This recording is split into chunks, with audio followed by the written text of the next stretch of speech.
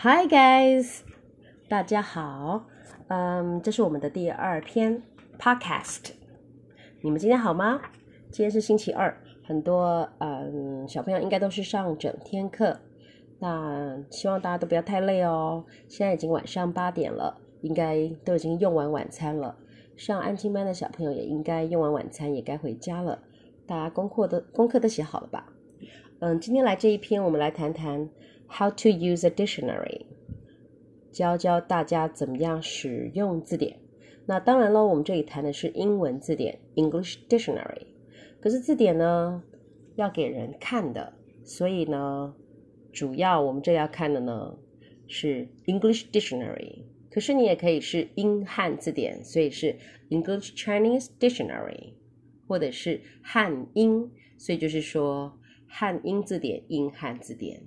OK， 如果是英汉字典的话，它是英文的字典，可是它里面的解释是汉英汉。那汉英字典呢就反过来咯，可是意思是很相当的。汉英字典的话，它里面的解释都是英文的，然后它的中文可能是拼音型的中文，或是罗马拼音的中文，然后会附有一些中文的符号，中文的方块字 character， 所以也会有英字典，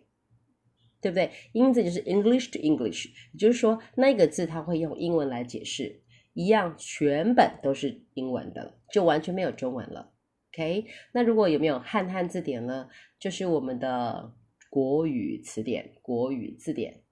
OK， 好的，所以我们来看看这个字 How to use a dictionary。 What is a dictionary？ 字典，什么叫字典呢？在世界上有许多的书，可是字典是其中最有用的一种。像 dictionary 很多的百科全书，他们也会把它归类在字典类的 OK， 因为它是知识类的丛书。好，然后它并不会像有很多章节情节，字典就是字典，字典会有一个索引，字典会有一个固定的编排，那通常都按照，如果是英文字典就按照英文字母的编排，中文字典的话就会按照注音符号或者是部首或者是笔画。好，所以今天谈到的是英文字典，所以它就是用英文的字母编排，这个叫做 alphabetical OK。 那英文字典会有几个部分，会有一些讯息，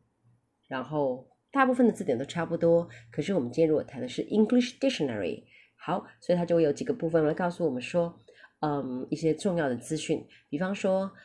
要去怎么念啦，对不对？然后要去怎么样拼，要去如何了解这个字所代表的意思。通常一个字呢，它会前面会有主要你要查的那一个字，那个字呢叫做英文叫做 entry words， entry words 就是主要你要查的那一个字。在每一本字典里面都会有很多的 entry words， 然后他们都会从字母从 A 排到 Z， 对不对？那这些 entry word 他们都会印刷的时候会有不同的印刷，他们会比较粗体字，英文叫做 in boldface 或是 bigger size。 那有时候呢会有不同的字体叫做 font font F-O-N-T， 所以 different font OK。 那有时候还会是变成 different color， wow OK。 那字典里面会有什么样几个部分呢？我刚刚讲了有 entry words， 对不对？那讲了那个字之后呢，字的后面就会出现它的词性英文叫做 parts of speech。 如果有学过语法的人，也学过跟老师上过课，就会知道我们是讲 parts of speech， 有 a part of speech， 所以会的人就可以讲 1 to 8 alright。 And here let me quickly tell you what are 8 parts of speech。 这8大词性是哪8种？请问大家知道吗？如果不知道的话，来，我们现在来念给你们听哦。好， 1 nouns， 2 pronouns， 3 adjectives， 4 verbs and tenses, 5 adverbs, 6 prepositions, 7 What's 7? 会的人可以跟下来吗？ 7 is conjunctions, 8 interjections. 好的，那刚刚我讲的那8个，第一个 nouns 就是名词，第二个 pronouns 是代名词，第三个 adjectives 是形容词，第四个 verbs and tenses 是动词与时态，第五个 adverbs 是指副词，第六个 prepositions 是指介系词，第七个 conjunctions 是指连结词、连接词，第八个 interjections 是指感叹词。好的，然后除了刚刚讲的 entry word, parts of speech, 还有 pronunciation， 它会字典里面会教你怎么样念这个字，发音 OK 发音，然后也会告诉你字的意义 show how words is used, the meaning of the word。 然后有的字典呢，它会把那个你主要在查那个字，我们刚刚讲的叫 entry word， 对不对？要查的那个字，那个生字，它会用一个点黑点分隔开，那个就是做 syllable break 音节切音节的部分，切音节的。那有时候一个字可能会有不同的意思，所以它用数字 one 代表什么意思， two 代表什么意思，所以一个字有时候不一定只有一个意思的，也不一定只有一种词性，所以它会各有不同的。所以要学会看这些，你就会知道OK 这样查英文字典。那英文字典呢，它一定会按照字母来排，除非它是另外一种字典。我们现在讲的是字的字典 OK， 如果它是另外一种字典，特别讲好，比方说是 thesaurus， 我下一篇会来跟大家分享一下 how to use a thesaurus， 可是现在我们今天来讲的是 dictionary。 好了，那讲到这几个部分呢，还会再讲到什么叫做切音节syllables 以前有讲过了。这里呢 a syllable is a unit of word that makes up one uninterrupted sound， 所以 syllable 是在音节里面，一个音节里面只有一个母音，然后它这个音是念起来是不会断掉的，这样叫做一个 syllable。 比方我们说一个字叫做 baby， 我们会 ba bay， 然后一个黑点在中间，再写 by b baby， 不会念成 baby baby no baby alright， 所以只有这样子就可以把音节分开了。那分开音节呢，会帮我们协助我们发音，因为不会的人应该直接看着字老师我实在不知道怎么样切音节，所以有这种切音节的字典。当然有的字典是完全不会切音节的，所以看个人所需，因为如果你会发音的话，其实你看到字你就切得出来了。那如果你不会发音的话，切音节就真的可以帮助到很多。Alright, OK， 那有的会用黑点来切，有的会用中间会有一条横线，那条横线叫做 hyphen， 只要是连接英文字母的字母跟字母 letters 跟 letters， 它是字母或是字跟字之间中间的一条横线，我们都叫它叫做 hyphen OK， 也就是连字号连接号怎么讲都可以。可是呢有一个比较短的这个 hyphen 其实是最短的，然后再来一个连接数字的，好，那个字我们叫做 dash。 可是 dash 有两种，一种呢就破折号，短的破折号其实已经比 hyphen 再长了，所以 hyphen 就是我们刚刚连接字跟字中间是最短的那一种，那 dash 是连接数字的那个 dash 是 hyphen 的2倍长 OK， 所以那个是连接数字的。可是如果连接句子，在句子与句子之间停顿用来分隔用的，强调用的，那个叫做长的破折号，那个也叫 dash OK， 好，所以它呢又比连接数字那个 dash 再长一点，这两个都是 dash， 中文里面有分短破折号长破折号，英文里面都叫 dash， 有的还可以加上念成有法文的音叫 n dash 或是 m dash， 不过他们都是破折号，你讲 dash 就可以了。可是最很好笑的是我们在讲人家讲 email 网址，想给人家听啊，我的 email 是什么什么，如果你中间有放一个 hyphen 的，因为是字母嘛，那我们应该是要讲啊，比方说我是 Amanda， 好 Amanda 应该是我中间有一条线，好 Amanda 中间一条线，我后面写2019，这样子就变文字加数字，这样子其实应该是要加加 hyphen 的，可是我们这样念的时候，我们都会念 dash，或者是我说 Amanda 后面写比方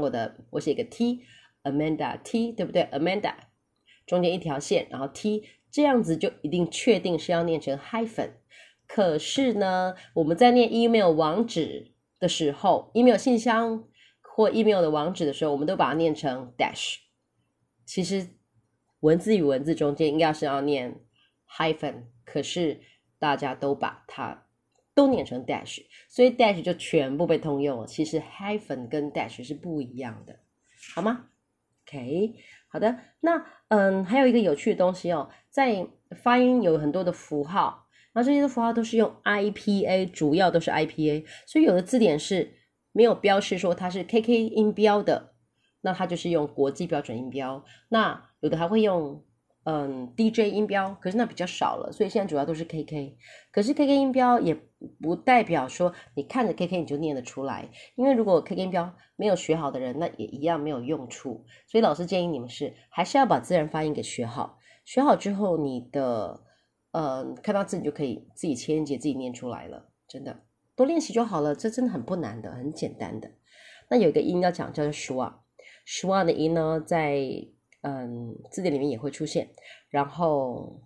schwa 是长得很像倒过来的 OK， 但是它念起来就是轻轻没有重音的 A-E-I-O-U 的 U 那个音 U 要念成那 schwa 里面就念成OK， 我可以举几个 schwa 的字给你们听哦，比方这个字叫 lemon， 所以那个门就是 schwa， taken 是 schwa， pencil 是 schwa， alright， circus OK 都是 schwa。好的，那字典的最后面通常会有一个东西叫做词汇表或是字汇表，这个字汇表在英文叫做 glossary。它不是字典，我们这整本书不就是一个字的字汇表了吗？字汇书了吗？对不对？那怎么可能还需要后面还出现一个部分哦，叫做词汇表。好，这个词汇表呢，因为英文我们应该这样讲 A glossary is a mini dictionary. It's not a whole book. It's new pages in the back of a book. So it's a new page. It's a few pages collect together to be a part of the book.